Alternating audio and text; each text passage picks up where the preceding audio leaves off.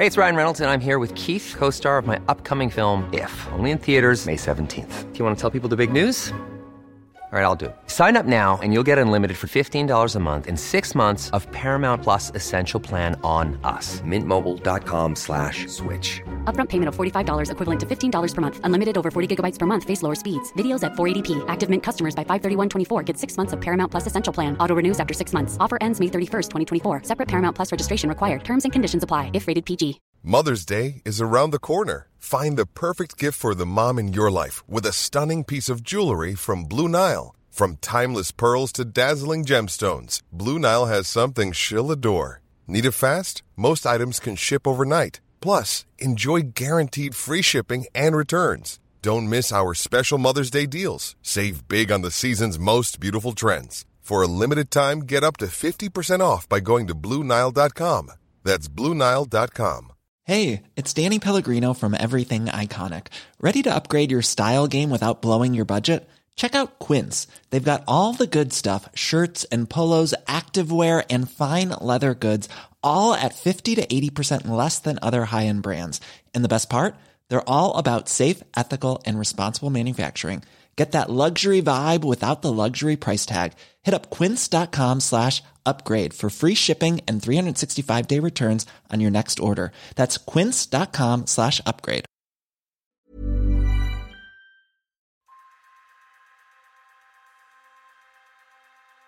Hello and welcome to Streets Ahead, your festive podcast, bearing gifts in one giant, COVID-safe, socially distanced, pedal-powered wagon. I'm Ned Bolting. I'm Laura Laker. And I'm Adam Tranter.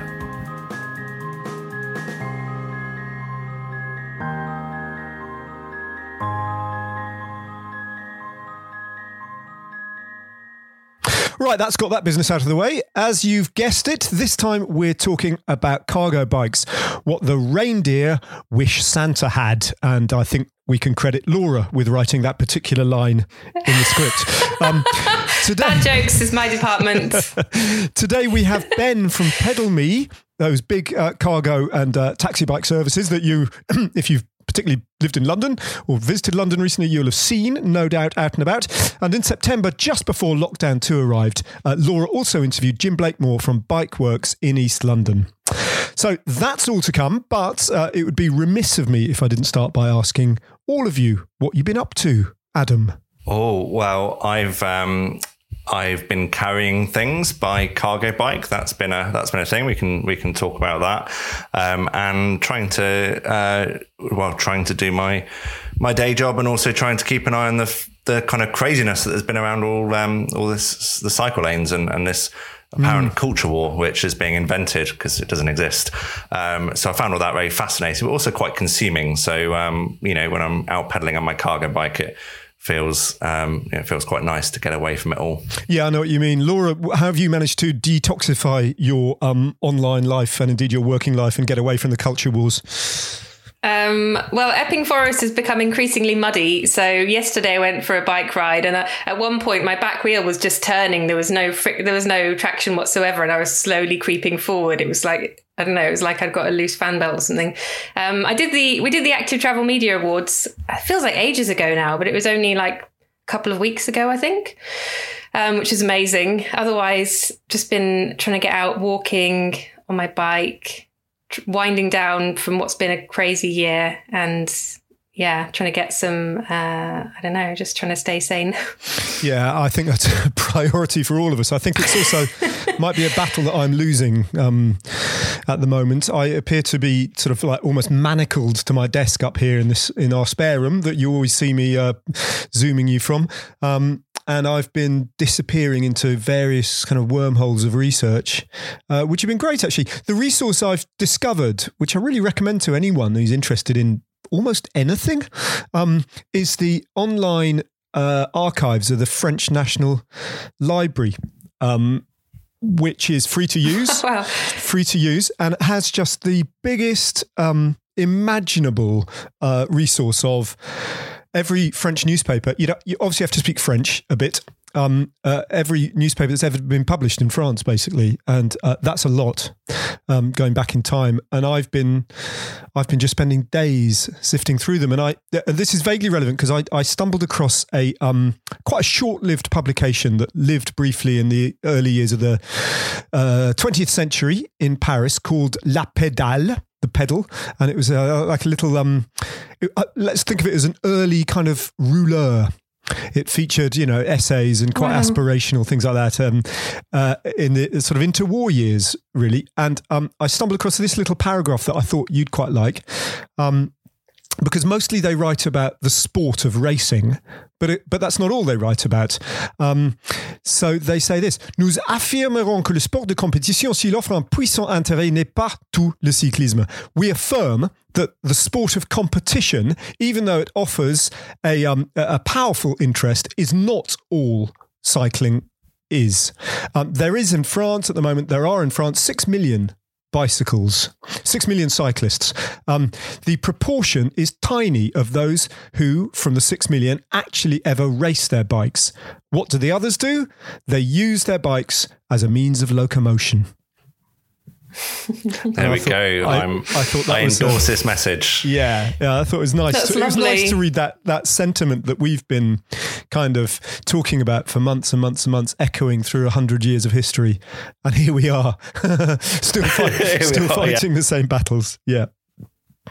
Are they talking about the entire French population now? How many people live in France during the interwar years? Or how many people lived in France? I don't know. It's a good question. Yeah. It does seem quite a modest number, actually, doesn't it? 6 million. But I suppose the bike was still fairly new back then and, still quite rudimentary. The big technological advances were still to come. And the real age of mass production, I think, was still a little way off.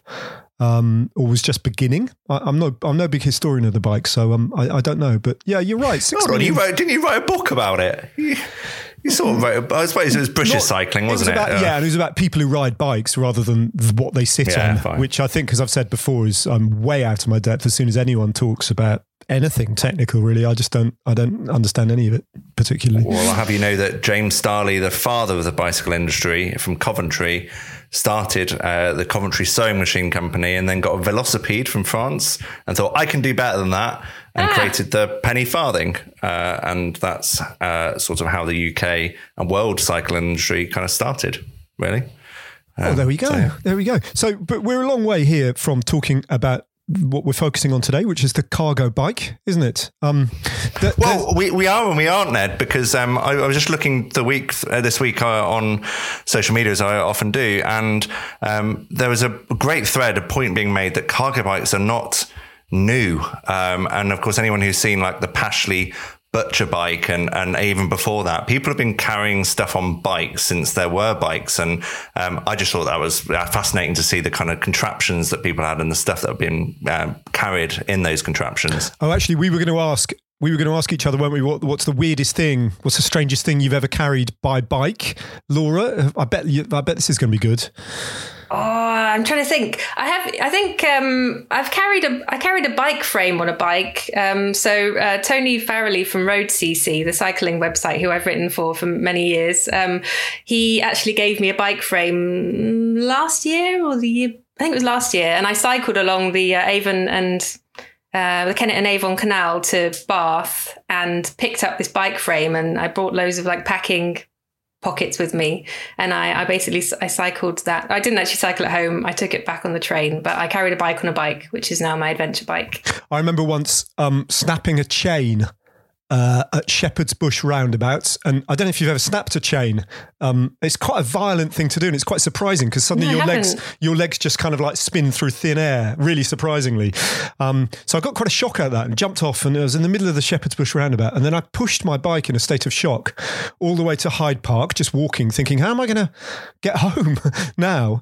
And then I passed a row of Santander hire bikes, and I got my key out, and I thought, well, at least this will get me to Charing Cross. So I jumped on a hire bike and then had my knackered bike as a kind of, when horses, ride in tandem and you've got one mounted horse and one just loose. So I kind of like shackled it up and our two bikes rode down to Charing Cross. No and the only way. other thing that occurred to me is quite often I've used my bike in the past as like a makeshift trolley. And even though I haven't ridden it, I have sort of carried Christmas trees quite often back from the shop, using my bike as a trolley. They sometimes come in handy for that. But I sense Adam's going to trump us both. Yeah, Adam's got a weird one. Yeah, I mean, I try and carry lots of stuff. Bikes is obviously one of them. It's a really good way to do it. I did a Christmas tree the other day. Yeah, I've got two. Well, me and my wife have one because we end up like arguing over having one between two. So fortunately, we've got one each now, and that means we've got one less car as well. So it all kind of makes sense.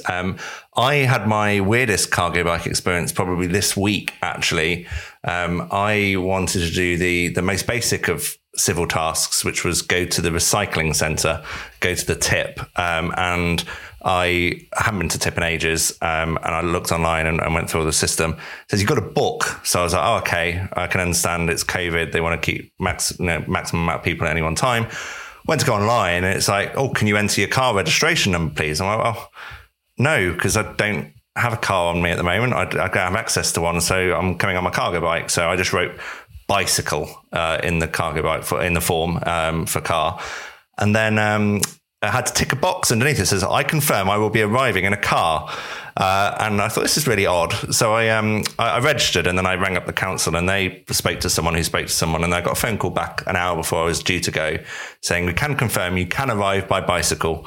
Of which I did. So I went with all my rubbish in the back, my recycling on the front, and people looked at me like I was a wizard or something. They were like, wow, I've never seen that before. Little did they know you are a wizard, Adam. But I was like that kind of cargo bike riding, because if you know about cycling, or you've been to certain countries and you've seen people ride cargo bikes, you kind of get it. But when it's like literally the first thing people have ever seen like that, they just don't know how to compute it. It's actually quite amazing that we assume a bicycle is a certain type of thing, and actually you see something that's not like that. It's like, whoa, which is nice. It's nice. Talking point. It's a good talking point. It is. And I've got a friend with a cargo bike, actually, not an electric one. It's like a three-wheeler. So it's got the box at the front, two wheels at the front, and you sit over the back wheel.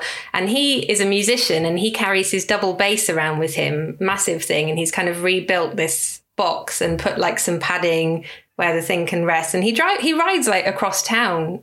He's in East London like me, and he rides right into the West End with it. It's incredible. He must be very strong. But I've borrowed it a couple of times, and I've picked up a rug, and I've got my Christmas tree home last year on it as well. And you do feel quite smug. And also people give you loads of space on the road because they're a bit confused about what it is. Smug cyclist, Laura. You're conforming to too many stereotypes there. So, but by your own confession. But I remember the first time I because you're right, Adam. It's, in lots of cultures and countries around the world, this is quite a commonplace and unsurprising thing. Yet we're only just kind of embracing it. And I think they first came to my attention as a thing that you saw occasionally on the street, maybe 10 years ago or something, where I started to see quite a lot of, I think they're called Christiania bikes, aren't they? The ones that for transporting little kids on the front and in those boxes. And I've always assumed, I don't know if you guys probably know, but I've always assumed that they were developed in the anarchist sub-state of Copenhagen. Christiania, the place that was. I've always imagined maybe it's rubbish, maybe it's just a brand, but it'd be interesting. Do you know the answer to that? Maybe some of our. I don't know, but I like the idea of someone just with like a welding machine and some old bike parts and like a big, I don't know, like a crate or something, just sort of building this thing and being like, it'd be the most Christiania thing in the world, wouldn't it? I can confirm to you that they are from there. I think brilliant. There's a Danish manufacturer, been doing it since 1978 and cargo bikes since 1984. Of course it's 1978. I reckon Christiania in 1978 must have been the smelliest place on the planet.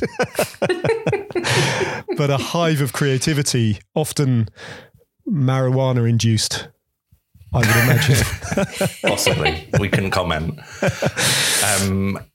I would like to know from our resident policy expert and Laura of what's what's going on with cargo bikes? What stuff is there out there? There's been some grants, hasn't there? There's been some subsidies as an encouragement of being using in the construction industry. What's going on? What isn't going on is the question. Loads of things. So I think it's been a kind of a year for cargo bikes. I think COVID has kind of accelerated. It's one of those things that's been going along for ages, and people who believe in them and have seen them working elsewhere have kind of been plugging away at this idea in the UK, and it's just never quite taken hold. It's like a bit of a niche thing. People still look at them and think, and that's a bit weird. But last year we had the government's first £2 million e-cargo bike grant, which covered 20% of the cost of the cargo bike, up to £1,000 per bike. And they're obviously more expensive than that, but that was really popular, not very well publicised, but very popular. And that ran until March this year. Laura, 2020. When you say they're obviously a lot more expensive than that, how much, what are we talking about? How much are they, Adam? I don't actually know how much a cargo bike. Electric cargo bikes are very expensive, prohibitively expensive as well. Which is why I think certainly for consumers, an e-bike subsidy is really important. You can, of course, get non-motorized cargo bikes, the Backfeets, which is another kind of classic design box bike at the front, is around £1,800. A Christiana starts at around £1,500. They are fairly expensive, I guess, but they are great tools. I would say, yeah, they hold their value, don't they? Yeah, they do hold their value, and I would say for anyone that just thinks that listen to this, because I think it's important that we provide a range of options. It's very hard to sounds like the QVC like shopping channel, doesn't it? But it's QVC now. It's music, isn't it? Anyway, the sorry, I just totally lost it. I don't know. Can't answer that. I don't know. I don't watch TV. The Royal Mail bikes that used to be used by the Royal Mail, made by Pashley, you can get hold of those now, totally refurbished. And for everyone you buy, they give one to charity. They're called elephant bikes, and they're a couple of £100. So if you're looking at something that will just carry loads of stuff that isn't quite a cargo bike, and you've got a couple £100, then that's a really good option. But they are quite, expensive for full dedicated cargo bikes, which are quite hard to get secondhand as well. Yeah, it's got like yeah. So there's all sorts, and it ranges. Yeah, it's quite a sort of big range, isn't it? So the cargo bike grant was for businesses, and then after that, there was another £2 million grant, but this time it was for local authorities that covered 20% of the cost. It was really, really popular. Apparently, like 60 local authorities went to some webinars trying to find out about it. Like 40 of them put in bids. Only 18 got the money. And that was from Birmingham, Colchester, Plymouth, Sheffield, all over the country, up to £200,000 each. Loads of hundreds of cargo bikes and a few trailers, and there's some for organisations as well. And I think they're evaluating that at the moment. But yeah, this year has just been a bumper year for cargo bikes. I think I was speaking to someone from Zedify earlier, and they're a sort of national franchise, and they run cargo bike deliveries for different companies in towns and cities all over the UK, and maybe one of the bigger ones. And they were saying that at the beginning of lockdown, everything just went flat. The business to business stuff that they were doing just went as everyone stopped going to work. But then they picked up all these deliveries, taking stuff from local businesses to their customers. And so that's become a huge part of their business now. And I think some of their warehouses have like doubled the amount of turnover they're doing off the back of that. And obviously things are going to change as stuff goes forward and people maybe go back to normal at some point. But I think a lot of those shopping habits are going to stick around. So yeah, the feeling that I get is that it's kind of now this momentum that wasn't there before is now picked up. So yeah, people are starting to get it. I mean, there are some interesting problems along the way that I've encountered. In fact, maybe we can talk to our guest about this, Ben, when we talk to him. But so I one of the things I'm involved in is a little cottage industry where we have a product that we ship across the world actually, but most of it is across the UK. And as soon as I kind of discovered Pedal Me, I was very keen with our partners in this company that we use them. But we are, we're hooked into a deal with a distribution firm that has another contract with various different, conventional, if you like, delivery services, which isn't so easy to unpick because, I can't ask Pedal Me, I don't think, to deliver a bike to a book in this case to Carlisle, but I can to Putney, and so there is some sort of, I think I wouldn't be surprised if quite a lot of businesses like the little one that I'm involved in have a similar issue that, they have a one size fits all kind of distribution contract that's quite hard to break into smaller parts. I wonder if that's an issue. I guess with like a national, if there were sort of national companies in the way that you've got the kind of DHLs of this world, that they would obviously not be cycling to Carlisle, but they would have the sort of vans and lorries, and then they drop them off at sort of depots. But I guess something like Zedify that now has these kind of hubs in different places. I think they've got one in Edinburgh, Norwich, somewhere that you like. And so there's a certain amount of cities, but it's definitely not. There's no kind of network yet, and that's definitely something that's needed. What we are seeing actually is some of the bigger logistics companies exploring this as well. I just saw a story this week about Amazon taking some considerable space in the City of London as a kind of last mile distribution hub via cargo bikes, and actually companies like DHL and the TNT is another one, have been using deliveries by bike, and I think it's about using the right tool for the job, isn't it? Really, getting from London to Carlisle is going to take a lorry, and we should, totally accept that. That's totally normal. But it's I don't think Ned did think that someone was going to cycle there just to be. I wasn't sure if he knew how it worked,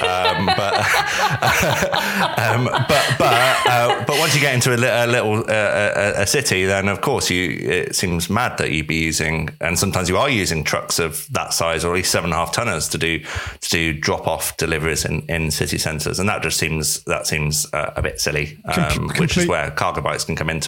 Completely agree. But then there's well, this is all stuff I'm sure we should talk to Ben about really. But it strikes me, just setting the parameters of it, there's an awful lot of the population that either lives in villages, no village at all, just in isolated, or in small towns that are actually quite a long way from a big population base, or certainly an unfeasible to cycle sort of distance, because it would take. So there, I don't know what percentage of population lives in places that aren't in cities that would justify the creation of a hub.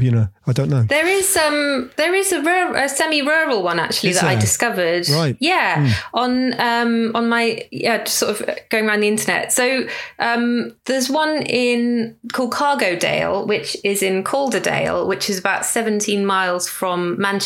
So it's like semi-rural.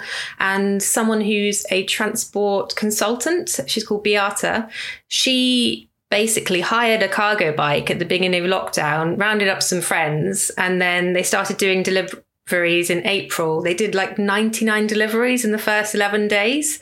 They've expanded to Halifax and Hebden Bridge, and they're still going. And it's been a real success story, actually. So it is possible. I think it's worth looking, rather than doing it that way around, is because that's the equivalent of people saying, "Oh, well, I won't be able to do that because I've got to take my gran every second Thursday to the doctors." We should looking at where you can do this stuff, and 84% of the UK is an urban area, is within a kind of urban area. So 84%. That's a lot more than I thought it would be. That's a huge amount more than I thought. Mind you, define urban area, I suppose. Well, I think it doesn't count cities, but it accounts for built up areas, not countryside. Okay. So a lot of us do live near cities or in cities. There we go. Before we get way out of our depth with cargo bikes, that happened ages ago. I didn't it? We should welcome our guest, Ben Knowles, who's one of the co-founders of Pedal Me. For those that haven't seen Pedal Me yet in London, Ben, could you give us a quick 101 on what it is that the company does and the kind of size and scale. Yeah, hi, I'm Ben Knowles. I'm a rider and chief exec at PedalMe. PedalMe is a cycle logistics company. We have very large cargo bikes, and we do jobs with those bikes that you wouldn't necessarily have thought were possible to do by bike. So we have very highly trained staff, riding these very, very large bikes, which are very carefully maintained. And that allows us to move much bigger things by bike than you might traditionally have thought possible. We also carry people. We carry unaccompanied kids to school. We carry patients to hospital. That seems to be a big one at the minute. We have quite a unique culture which supports everything that we do. So every person within the company is trained to ride a bike, and that's really critical for supporting the kind of culture that we need, where the riding the bike always comes first. So when it's hammering it down with rain, the service keeps on operating. Excellent. Ben, it's Ned Bolting here, not Alfred Jarry, as it says on my little name thing here. There's a bit of a background story to that, but this podcast isn't long enough for me to tell it. But that's really interesting. I'd love to hear some of your sort of like, what can you carry stories? Because I'm sure you've got plenty of them. But presumably most of your business is stuff that isn't kind of, is more ordinary, is kind of like, oh yeah, that kind of makes sense. That's an appropriate, so most of the things are just large amounts of small items, I guess, right? We do a certain amount of very large numbers of small items. So we do things like, we go and collect, 500 boxes of flowers from Hounslow. We bring them into central London on trailers, and then we distribute them out. But we do also do a lot of, very big stuff. So one of the things we do is we resupply the Lime bikes in London. So we carry 25 or 30 of their batteries out with us and go round and charge them up. And that's really important because we're helping them decarbonize their operation. So we're traditionally shared bikes. Their CO2 emissions have ended up being surprisingly high for what they do, because they are so dependent on motor vehicles to do the resupplying of batteries and moving the bikes around and things like that. Moving to using cargo bikes is much more carbon efficient. And yeah, it works really nicely. So, just to give you an idea of how much more CO2 efficient our bikes are, one of our bikes can cover 300,000 kilometers on the CO2 that's embedded in the manufacture of an electric vehicle.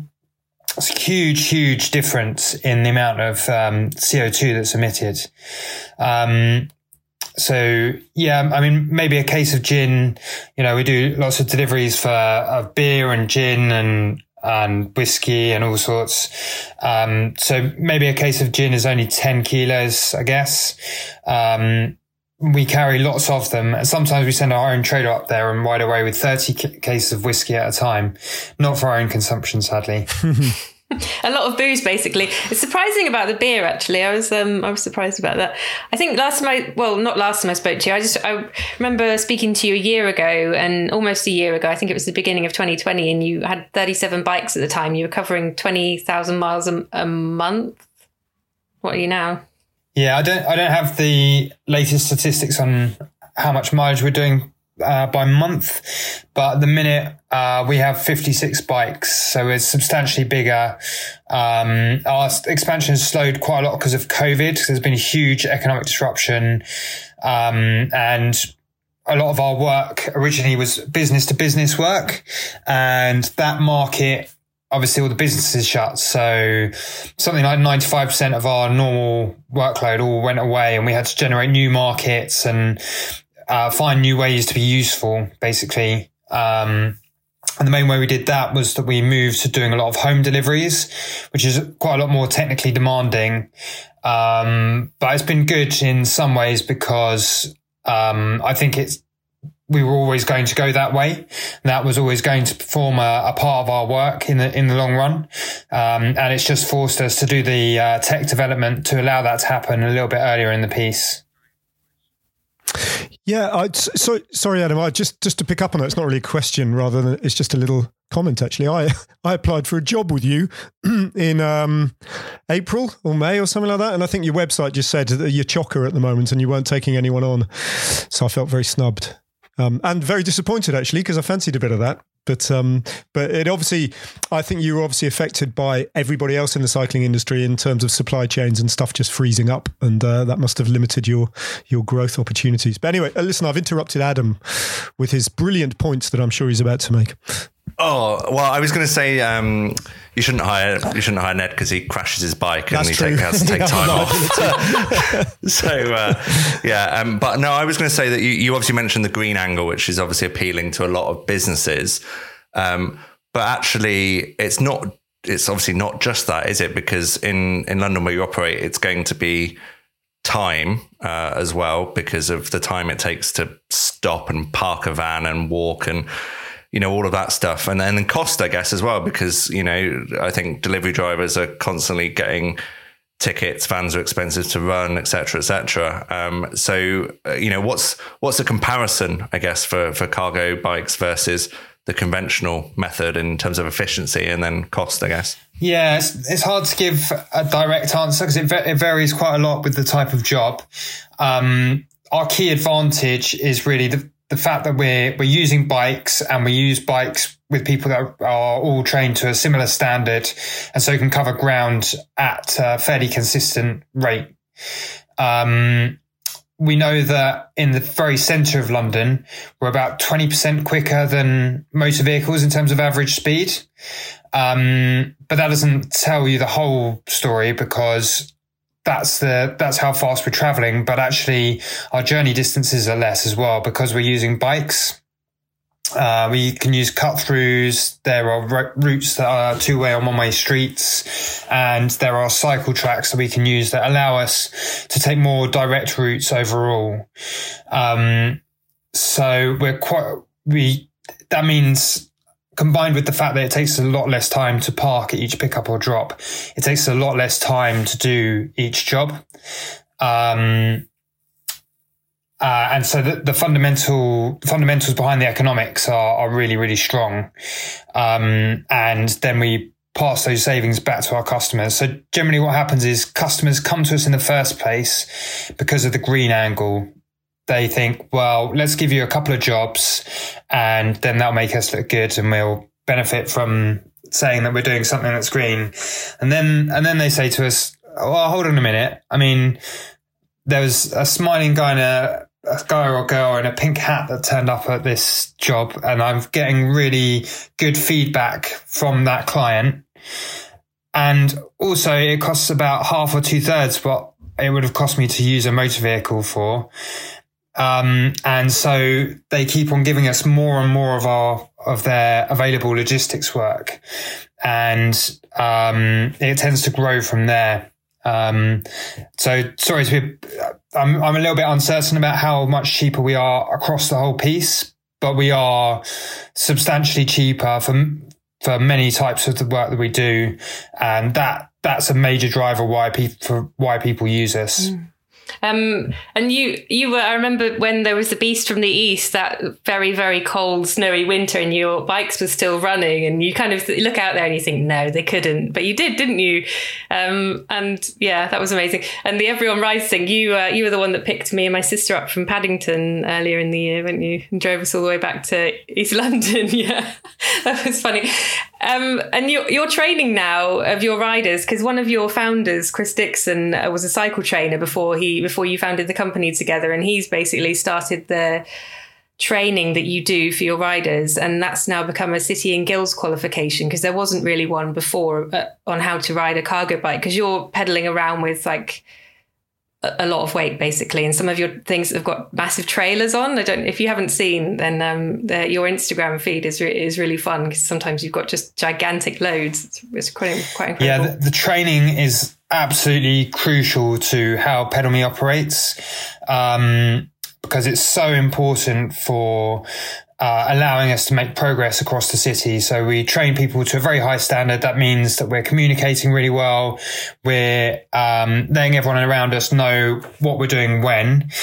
And that means that because we're being courteous to professional road users, that they make space for us, that they create gaps for us where there wouldn't otherwise be gaps. And that allows us to make more progress. But also because there's a relative consistency in the way people are moving, then that allows the journey times to be very consistent. And that means that it's very much easier to get the jobs to line up in a really, really tight manner. So you're getting really, really efficient use.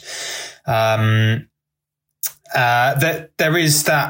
this kind of interplay within Pedal Me between like the bikes, the maintenance, the training, and the culture that allow us to work in the way that we do, that allow us to be way more reliable than anyone else could be, whether they're using motor vehicles or if they're using bikes as well, just because there's this whole other side to the business that is what allows us to be so reliable beyond just the fact that bikes are more consistent.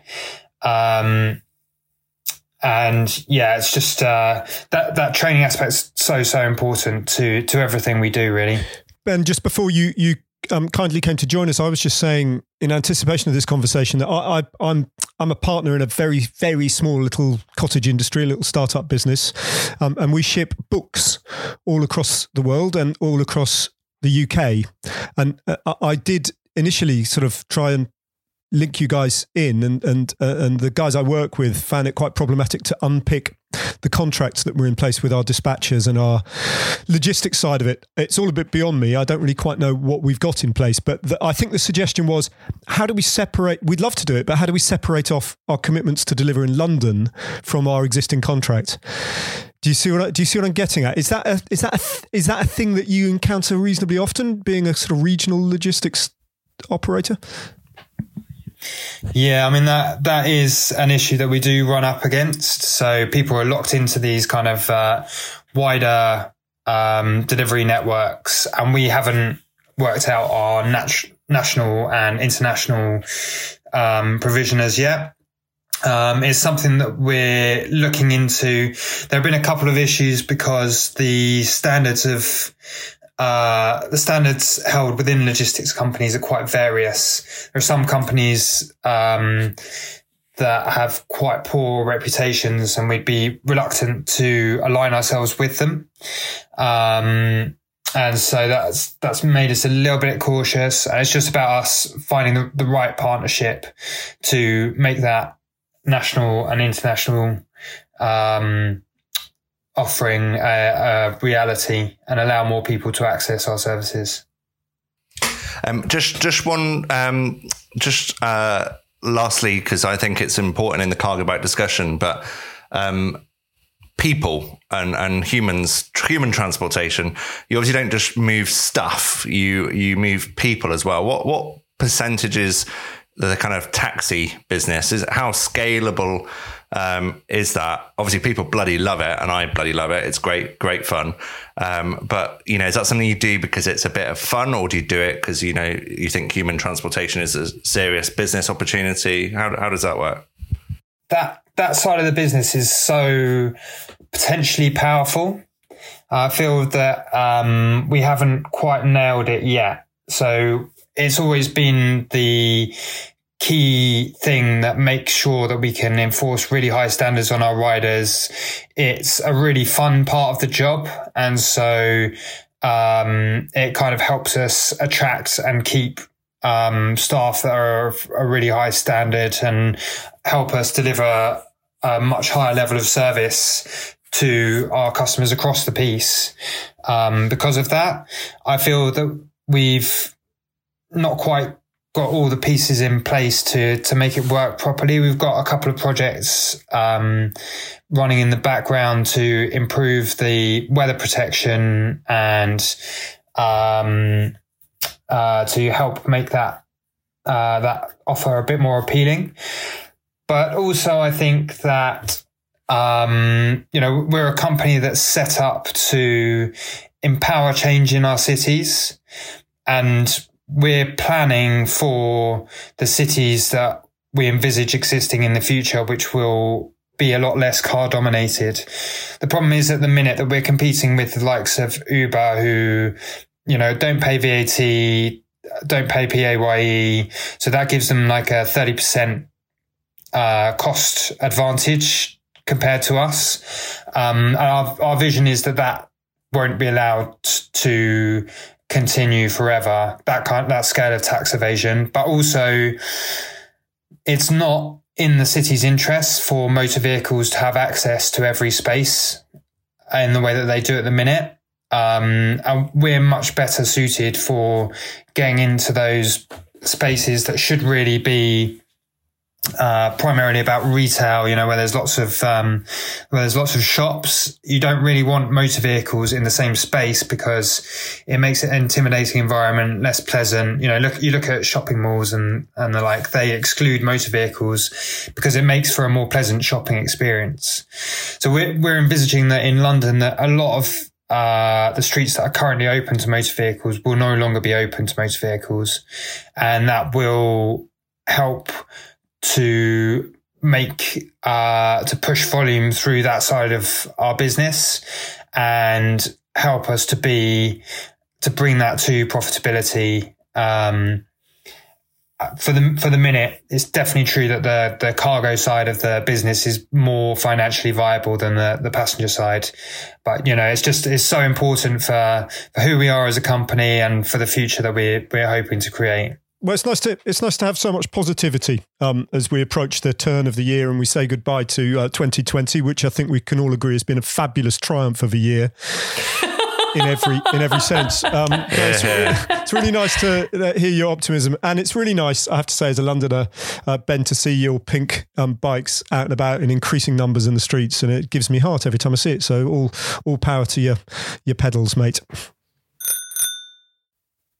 Well, that was all good stuff, wasn't it? What do we make of that? Yeah. What do we make of that, Laura? Yeah, very positive. I've known Pedal Me for a few years, and Ben's taxied me around various places and demonstrated how good the brakes are on their cargo bikes. And I'm definitely a fan.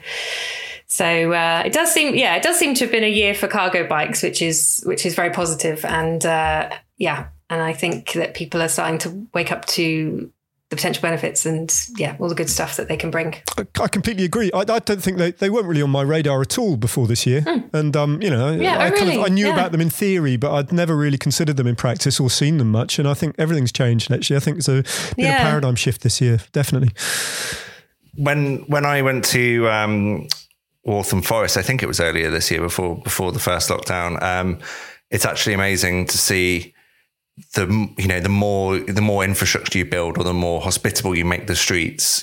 I've never seen so many cargo bikes in one place. I probably went for like an hour ride just around all the back streets. I probably saw like 8 or 9, and that's just people have them parked outside their houses as well. And then you go to the station, the train station, and in their bike parking, they've got dedicated spots for cargo bikes. Oh, have they? I didn't know that, actually. Yeah, in the kind of secure bike parking, as is the popularity of them. And I believe, I don't think it's running at the moment, but there are schemes where you can, through the councils, you can hire or borrow one of these for a couple of months to see if you like it. And I think that's it's a great use of resource to get people hooked on what's quite an addictive mode of transport once you start doing it. Yeah, and for businesses to try too, I think. Laura, I know that you've got another guest, but you've recorded an interview a little while ago with someone else who matters in this game. I did, yeah. So I spoke to Jim Blakemore at Bikeworks in East London, as we mentioned earlier. They've actually got quite a remarkable story. So until March, they were doing cycle training and all-ability cycle sessions in East London. And then lockdown happened, and over about 3 or 4 days, they had a couple of hand-me-down cargo cycles that had been impounded and given to them. And they fixed those up and started providing an emergency COVID distribution service. delivering food parcels and all sorts to people who are shielding, vulnerable people, and also collecting tests for Imperial. And Jim sort of talked to me about what they were doing and potential for cargo bikes going forward. And you were telling me that you help people learn how to build bikes, and you do cycle training, and it's kind of education training into work kind of stuff. Yeah. So we've got 2 training centres where we provide either accredited City and Guilds or non-accredited maintenance classes, through to employability programs, through to cycle instructor training and cargo bike training, beginners and intermediate maintenance classes. So yeah, we do lots and lots of things in our 2 training centres. Wow, that's a lot. And then you were saying to me that during COVID, everything just changed for you. So you're doing all this stuff already, and then COVID came along and everything kind of shut down. But you found a new purpose in your business since then, haven't you? Yeah. So ironically, we were about to launch a social isolation project, which we'd fundraised for just before lockdown, and we realised we couldn't do that because it was going to be engaging with lots of people who were shielding. So we approached all the stakeholders, and we became a cycling courier company overnight, in 3 days. And over the course of April, May and June, we delivered about 16,000 items, and we've continued to work with the NHS in East London. We're just now doing a large programme for Imperial College London, which is a COVID research project. And it's now become a probably an ongoing revenue stream, I think, for us, which is needed because we've lost half of our income through our cycle training contracts and so on. So it's sort of right time and right time to repurpose. Yeah. And obviously you had the equipment to do that, because I saw Michael Barrett, who works for Transport for London. It's a small world in East London. I was just riding, I think I was going to the supermarket, and I saw him, and we sort of pedalled along for a bit, and he was doing deliveries for you on this long blue cargo bike, the kind with 2 wheels and then a big sort of well in the middle that you put stuff into, and he was delivering stuff to people, I think, who were shielding. Yeah, so we were supporting a primary school that bizarrely had 2 chefs from a 5-star hotel creating food for people in the community in Tower Hamlets. It was from a hotel that had closed due to COVID. Oh, wow. I can't remember they were using the school for a kitchen to cook food for people in the community. Yeah, and then delivering hot meals and sort of food bank bags as well. So it was a bizarre time, the first lockdown. We were even delivering shoes, brand new shoes to people, which was slightly odd. But people on low income, people on low incomes. We did a lot of work with the Somali community in Tower Hamlets, and we even escalated people going to hospital because social services had almost sort of disappeared. So we almost became a sort of first response to actually help community health and well-being, as well as delivering practical items to people. It was a very, very strange, but really, really proud of what we were able to achieve. How did that come about? How did you end up doing this stuff? Where did you get the cargo bikes from? Because none of the stuff that we talked about before involved cargo bikes. So literally a week before lockdown, I was given 3 non-electric cargo bikes that were in complete disarray, that had been impounded by a local authority, and they gave them to me. I quickly fixed them all up. And then I bought another one during lockdown, and we had a couple.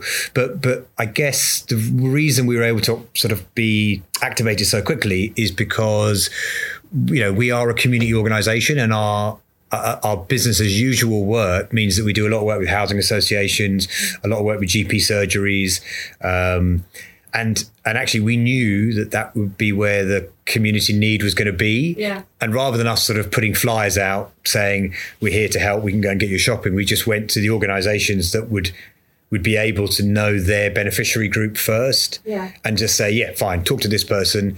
We went and talked to a church. They were organising a food bank. Okay, well, we'll send a person down every day to go and deliver food parcels.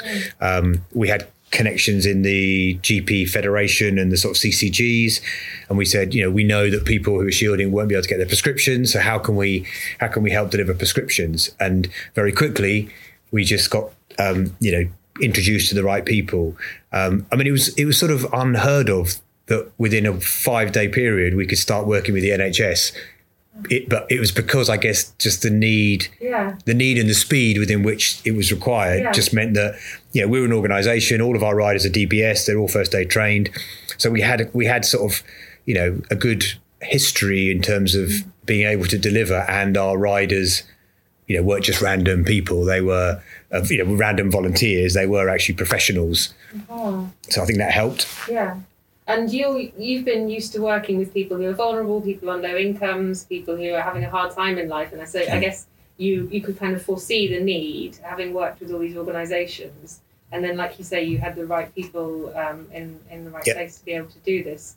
So what's the project with Imperial you're doing? So that is a project where we are basically collecting swabs and then taking them up to Public Health England for analysis. So that's anywhere in the inside the M25. Oh, wow. Yep. And so we've got currently about 10 to 15 riders, sometimes pedalling 70 miles a day. And by the end of the project, we should have collected about 19,000 items, I think. So it's a big, big project. And again, one that we're really proud to be supporting, because Imperial are sort of leading the way with a lot of the science behind the second wave. So, it's a good project. That's quite a serious thing, isn't it? I remember I had a test I think it was back in May. And I was really surprised that it was an Amazon delivery. It came in an Amazon parcel with a little smiley Amazon face on it, and then you kind of do the test and send it back. It's really strange that these kind of companies are picking up what are like biohazards basically and delivering them around London. But I guess I guess what has transpired in COVID is logistic companies are internet and logistic companies are a complete need when people can't move about. But clearly, as a cycling organisation, we would prefer to be trying to distribute as much stuff via bike. And even e-bikes, they serve that purpose. So strange, but very useful and productive. And what are people's reactions? You're turning up to all sorts of different people's doorsteps. People who are shielding, people who are already having a hard time in life, and then COVID's just made it so much worse. People from all kind of a big sort of spectrum of society, I guess. What's the reaction from people when you turn up with a bike delivering stuff that would potentially, I guess, normally be delivered by van, or in people's perceptions normally be delivered by van? One scenario was a gentleman who we were delivering hot meals to every day, and he was clearly had mobility issues, but my rider sort of would feedback saying, "Look, I'm having to post this meal through his bathroom door." And he was from the Somali community, so there was an element of language barriers. But clearly, we regardless of language, we can pick up on issues. And after 2 days, the guy wasn't coming to the door. He hadn't collected his meal. He could just sense that the guy was not moving around. So we reported that back to the charity that we were working with. They escalated it with the social services. Nothing happened. 2 days later, he's still communicating with my rider, and this time my rider is saying, "Look, this guy is not moving. There's a smell coming from the house. Clearly, it's a problem." And we escalated that, and he was hospitalised within hours. And I don't know what the outcome was, but statutory services were falling apart. But our riders, who were performing a community service, went above and beyond to actually then escalate that through to people who were just happy to see you, and you couldn't have too long a conversation with someone because you had to get on to the next drop. But I remember I was delivering stuff, and you could just people smiled at you, and you were giving them food, and you were the only person that they saw on a daily basis. And then the flip side of that is the medical stuff we're doing, and you've got people who are scared, and we're dropping off blood pressure and oxygen level kits, and we have to do it within a specific time frame. One, because the GPs need to monitor people, but two, those people are worried and scared. So, it's as a social enterprise and as a community organisation, we are all about people and helping people regardless of what it is. And normally business as usual, it's getting people to ride a bike, for example, or it's helping someone into work. In times of COVID, it's, it's delivering food or delivering a prescription, but ultimately, it's still a human contact, and that's, super important. And then, we're now starting a Cycling for Health program that is directly commissioned to work off the relationships of people we've engaged with during COVID. So for me, that's really exciting, because you'll have people who potentially would have had a barrier to physical exercise potentially. And we've actually, we've made that bridge. And so we can, if someone who you'd seen on a weekly basis for 8 weeks delivering food actually then said, you know what, we've now got this program that's, it's not a gym prescription. It's about just getting someone on a bike and, getting someone cycling in the park. That's a really exciting proposition, because it's doing something slightly differently off the back of, something as bizarre as COVID. But I think the opportunities are quite big. Well, that's another remarkable story, and cargo bikes, it strikes me, are a remarkable thing that we're going to see a lot more of. I think that's the obvious conclusion, isn't it? Like we might wring our hands a little bit about general commuting and utilitarian cycling, and it's brought, worry whether or not we've kind of hit a glass ceiling and what the curve might look like in a few years. But I feel much more kind of secure in the belief that we've only just started to see what cargo bikes can do. And I just think it's going to make, it's going to be the thing that's going to get it over the line is the economic sense that it makes, clearly. I think that's a very compelling argument. Yeah, very compelling. And even before COVID, the World Economic Forum were predicting huge amounts of cargo bike increases. They reckon 36% increase in the top 100 global cities until 2030. And I think COVID has just accelerated that, as we said. So, I think people who've worked with companies who are taking on cargo bikes have said that Dan from Fully Charged in London told me that for fleet managers, e-cargo bikes are not any better for business in terms of financial savings and running costs, but that you can deliver more frequently than vans. They're also better for employee mental health and physical health, he reckons, and the environment. And of course, there's rising fuel costs and things like low emission zone, which make them even more attractive to businesses. So the great one that I've seen is in the construction industry, as I mentioned briefly, because I think cargo bikes as well are really important for the image of cycling and cycling being seen as an important and viable transport mode. Absolutely, people assume that, they assume that if you've got a van, that is the lifeblood of our economy, and if we don't have those things, but a lot of the stuff in construction, for example, basically what was happening is big 7.5 ton trucks or even just transit vans were being used to carry a bit of pipe or a bit of wood that's been cut to size or something like that. And Raleigh have been selling cargo bikes or loaning cargo bikes to construction firms like Conway, and they've been starting to use them for those jobs so that you can start to take that traffic off the road. And I think it's really important that we do that. Yeah, and it's one of the things that Bikeworks are doing, as Jim was talking about, and PedalMe are involved in some stuff like that, and it really seems to be ramping up. So for those little jobs. All right. Well, what are we going to talk about next time? Have we got any options? Have we anything in the pipeline? Adam, you always drive the agenda on with this. You're the boss in many ways. What are we going to talk about? Well, I think I can trail that in the near future. We're arranging a kind of collaboration with a podcast in the US called The War on Cars. Many of our listeners probably already subscribe to that. And I think we'll be looking at the differences between the UK and the US and how we're doing in terms of getting more people on bikes, and how London and New York especially compare. So I think that'll be interesting.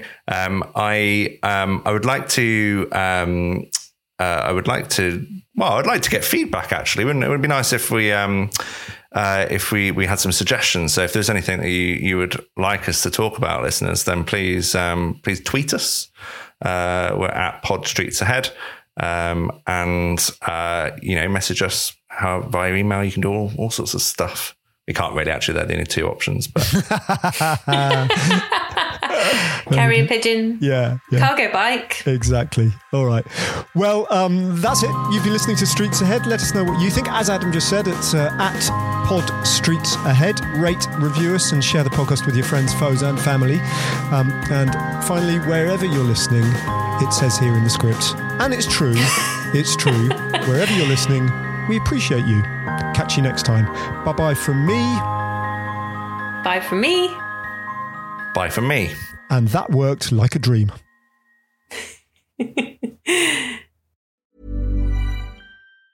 Planning for your next trip? Elevate your travel style with Quince. Quince has all the jet-setting essentials you'll want for your next getaway, like European linen, premium luggage options, buttery soft Italian leather bags, and so much more. And it's all priced at 50 to 80% less than similar brands. Plus, Quince only works with factories that use safe and ethical manufacturing practices. Pack your bags with high-quality essentials you'll be wearing for vacations to come with Quince. Go to quince.com/trip for free shipping and 365-day returns. Hi, I'm Daniel, founder of Pretty Litter. Did you know cats tend to hide symptoms of sickness and pain? I learned this the hard way after losing my cat, Gingy. So I created Pretty Litter, a health monitoring litter that helps detect early signs of illness by changing colors, saving you money and potentially your cat's life. Pretty Litter is veterinarian developed, and it's the easiest way to keep tabs on your fur baby's health right at home. Go to prettylitter.com and use code ACAST for 20% off your first order and a free cat toy. Terms and conditions apply. See site for details.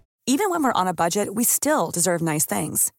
Quince is a place to scoop up stunning high-end goods for 50 to 80% less than similar brands. They have buttery soft cashmere sweaters starting at $50, luxurious Italian leather bags, and so much more. Plus, Quince only works with factories that use safe, ethical, and responsible manufacturing. Get the high-end goods you'll love without the high price tag with Quince.